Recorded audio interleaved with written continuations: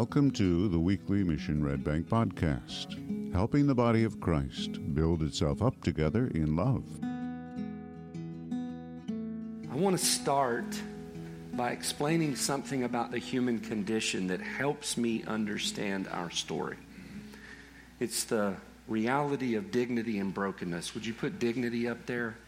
Every human being, some of you have heard me talk about this, but every human being has in every fiber of their DNA, I believe, a reality, a truth that exists that says you have dignity. Now, you may not feel that, and you may not think that actively. As a matter of fact, you may think contrary things pretty easily. But Scripture teaches us that you and I were made in the image of the Creator, who is God. You are image bearers of God. Those pets you have at home, they're great things and we should steward them well, but they're not image bearers of God. The trees and the mountains and the lakes and the oceans are beautiful, majestic, glorious things that point to the glory of God, but they're not His image bearer. That's you. That's me. Because of this, we have dignity. We also have brokenness, because the Scripture teaches us that we were broken in the beginning. I'll talk more about this in a moment. And because these two profound realities exist in us, and before I go further, let me step forward, because every single week, I told Heather yesterday that I've benefited from going to Mission Community Group because somebody says something that helps me remember. One of our members in the Mission Community Group is a counselor, and he really doesn't like this word, and here's why. It's not a denial of the reality of the word. It's the fact that humanity, when they hear they're broken or they experience others' brokenness upon them or they experience their own brokenness, their identity begins to be shaped by that so much that that's all they see in themselves. Or they see it much greater than they see the first thing, which is what? Dignity. We probably ought to say that. The first thing is what? Dignity. The way we forget this, and it really is a problem in the church, is that for the last 100+ years, primarily sermons are preached starting in Genesis 3. Why? Because that's where the problem starts, and we need to fix the problem. Think about that. God didn't start the Bible in Genesis 3. And if we're going to actually understand the whole thing, we have to know that there's a Genesis 1 and 2. And in Genesis 1 and 2, we're made in the image of the Creator, and God said about us and creation, it is very good. That's there. And brokenness. And these two things create tension. Tension that exists inside every human being, whether they believe in God or not. And we spend our lives trying to resolve that tension. And Scripture teaches us that we do it one of two ways.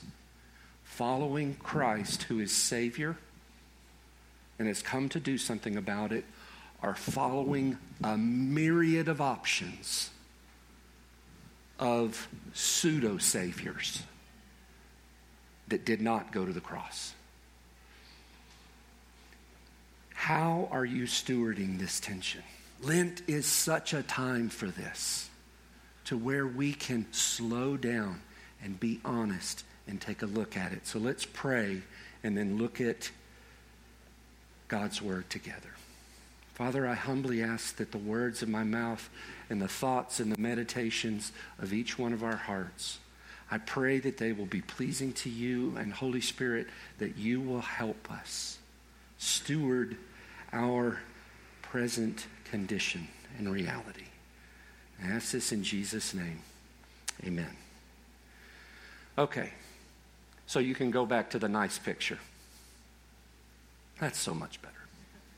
The story of the two lost sons that we've considered throughout Lent is the story of God the Father's desire for all who are lost to his love, to his purpose for them, for all of them to turn from whatever keeps them from him, to come home, to come into the feast, to receive his grace, his forgiveness, and his love. This is why Keller says in the book, in the introduction, that if you were to liken the gospel to a lake, he thinks this story is the place where you can see clear all the way to the bottom. That parable, along with the parables of the lost sheep and the lost coin that Bill just read, they teach us that God takes initiative toward us, and that all of heaven rejoices when any person responds to that tension we just spoke of by turning back to the Father, by coming home, by coming into the feast. We've considered together, and if you haven't been here for the times, there is a podcast and you can listen to the messages.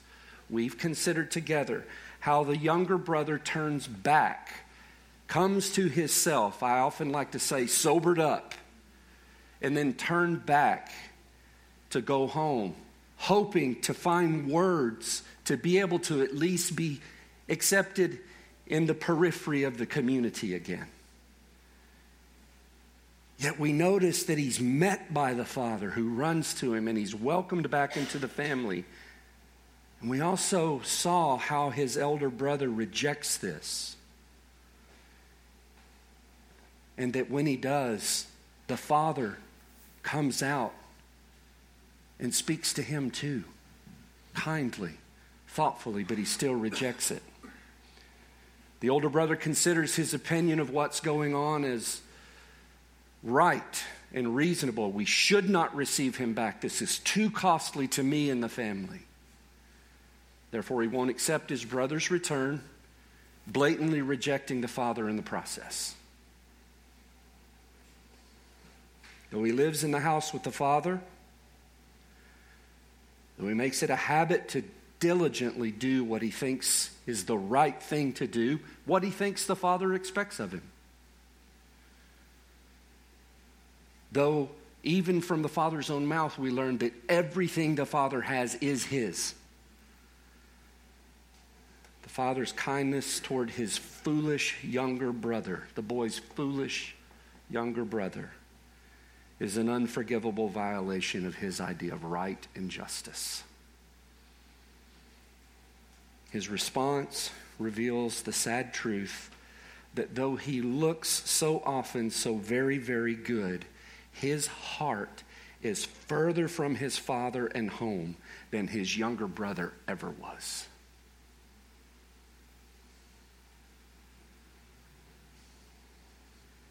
Now, one reason we've looked at this together, specifically this time of the year, is because Lent is a penitential season, a turning season, a time in the year set apart for us to humble ourselves together and more deeply cultivate a sober regard for what the Bible teaches us about our lives, our story. Let's remember that together.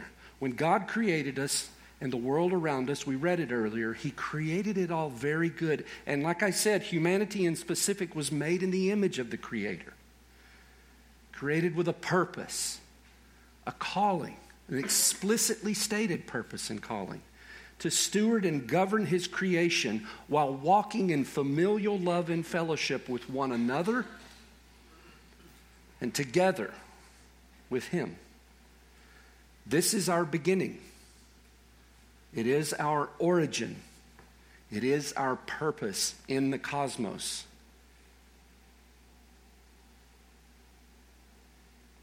When God's enemy, the devil, tempted our ancestors and they submitted to the temptation,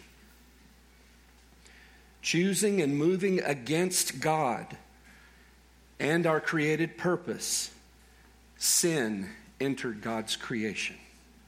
The perfect union between us, one another, creation, and God was broken, but not beyond God's intent, love, or power to redeem and restore us,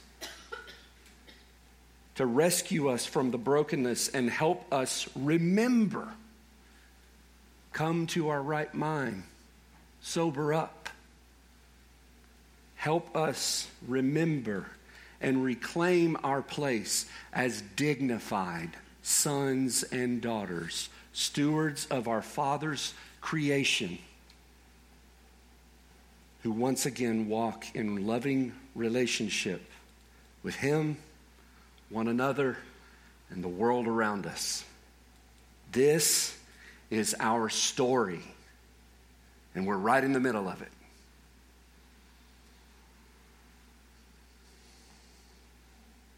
Lent helps us not duck or dodge it. It helps us remember the amazing news of human dignity. Think on that this week. Meditate on the reality of you were created in the image of God. And every time you look in a mirror, whatever you think about you probably ought to take a step back and calm down. Because you're looking at a person who was made in the image of the Creator. Do the same thing when you look at others. It also helps us remember truly the tragic news of human brokenness, that our ancestors did fall and sin did enter into the world, and we do deal with that. We deal with that same enemy. We deal with the fact that we are the posterity or the descendants of those who fell to his temptation. And so we have that in us too. But God did something about it. The powerful truth of redemption. That's the third thing we have to remember. The dignity, the brokenness, and the powerful truth of redemption. How our good father and good older brother have done everything necessary, paid whatever expense was needed to restore us to the Father and one another and our right place in creation. It is not just about saving us from hell. It is not just about going to heaven. Those are such truncated phrases.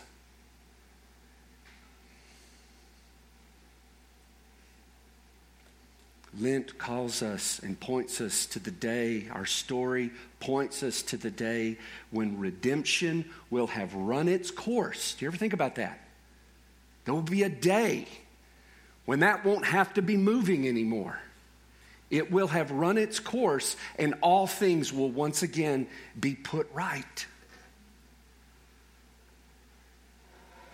Remembering together helps us orient and reorient to the Father, to one another, to creation, our calling, our destiny.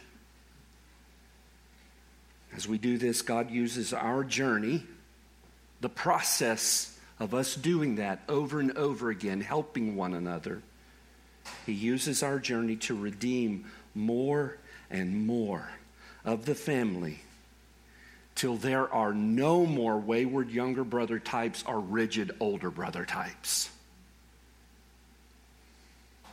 Till all his sons and daughters embrace his redemption, reclaim their dignity, and joyfully come into his feast where he nourishes us. And together we commune with him. Commune with him, one another. And together we steward a new creation. We're not jettisoning off to heaven land in the end. There will be a new heaven and a new earth, and we will be there with God. We will be his people. He will be our God. He will wipe away every tear. Death and sin will be no more. We won't have to think about faith and hope because we will be in the presence of the one in whom we place faith and hope. We will be in love in a way that we don't know how to really imagine that word today. We just know a little bit of it. But it's growing. And this is our trajectory. We're meeting one more time in our Lenten mission community groups, those specific ones, to consider all of this together. Then we're going to take a solid week, and I invite you to step into Holy Week. We're going to take a solid week to remember together what it cost our good older brother Jesus for us to be restored. As hard as the tension is, and it is hard, and I don't mock that in anyone, and you put me in a condition and a certain context, and you'll be better off than me, and I'll be worse off, and I'll need your help. Then we switch the context, and you'll need my help, and I'll be better off, and that's life. No matter how hard that is, Jesus has done something about it, and the reason we are even dealing with hard instead of just obliteration and desperation and no hope at all is because he did something about it.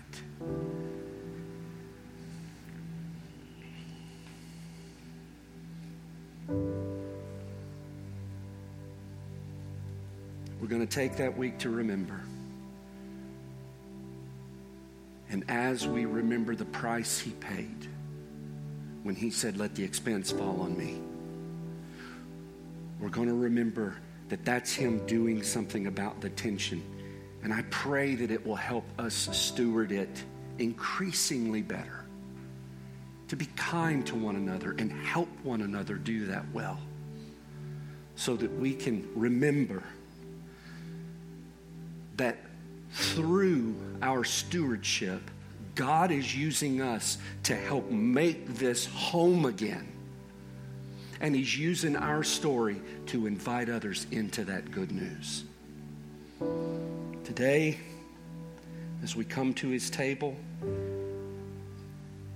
we come to be nourished again by him. It's part of our story too.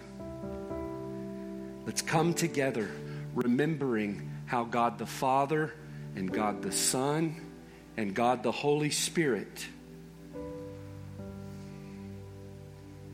how the Father, the good older brother, and his presence with us today have done everything necessary.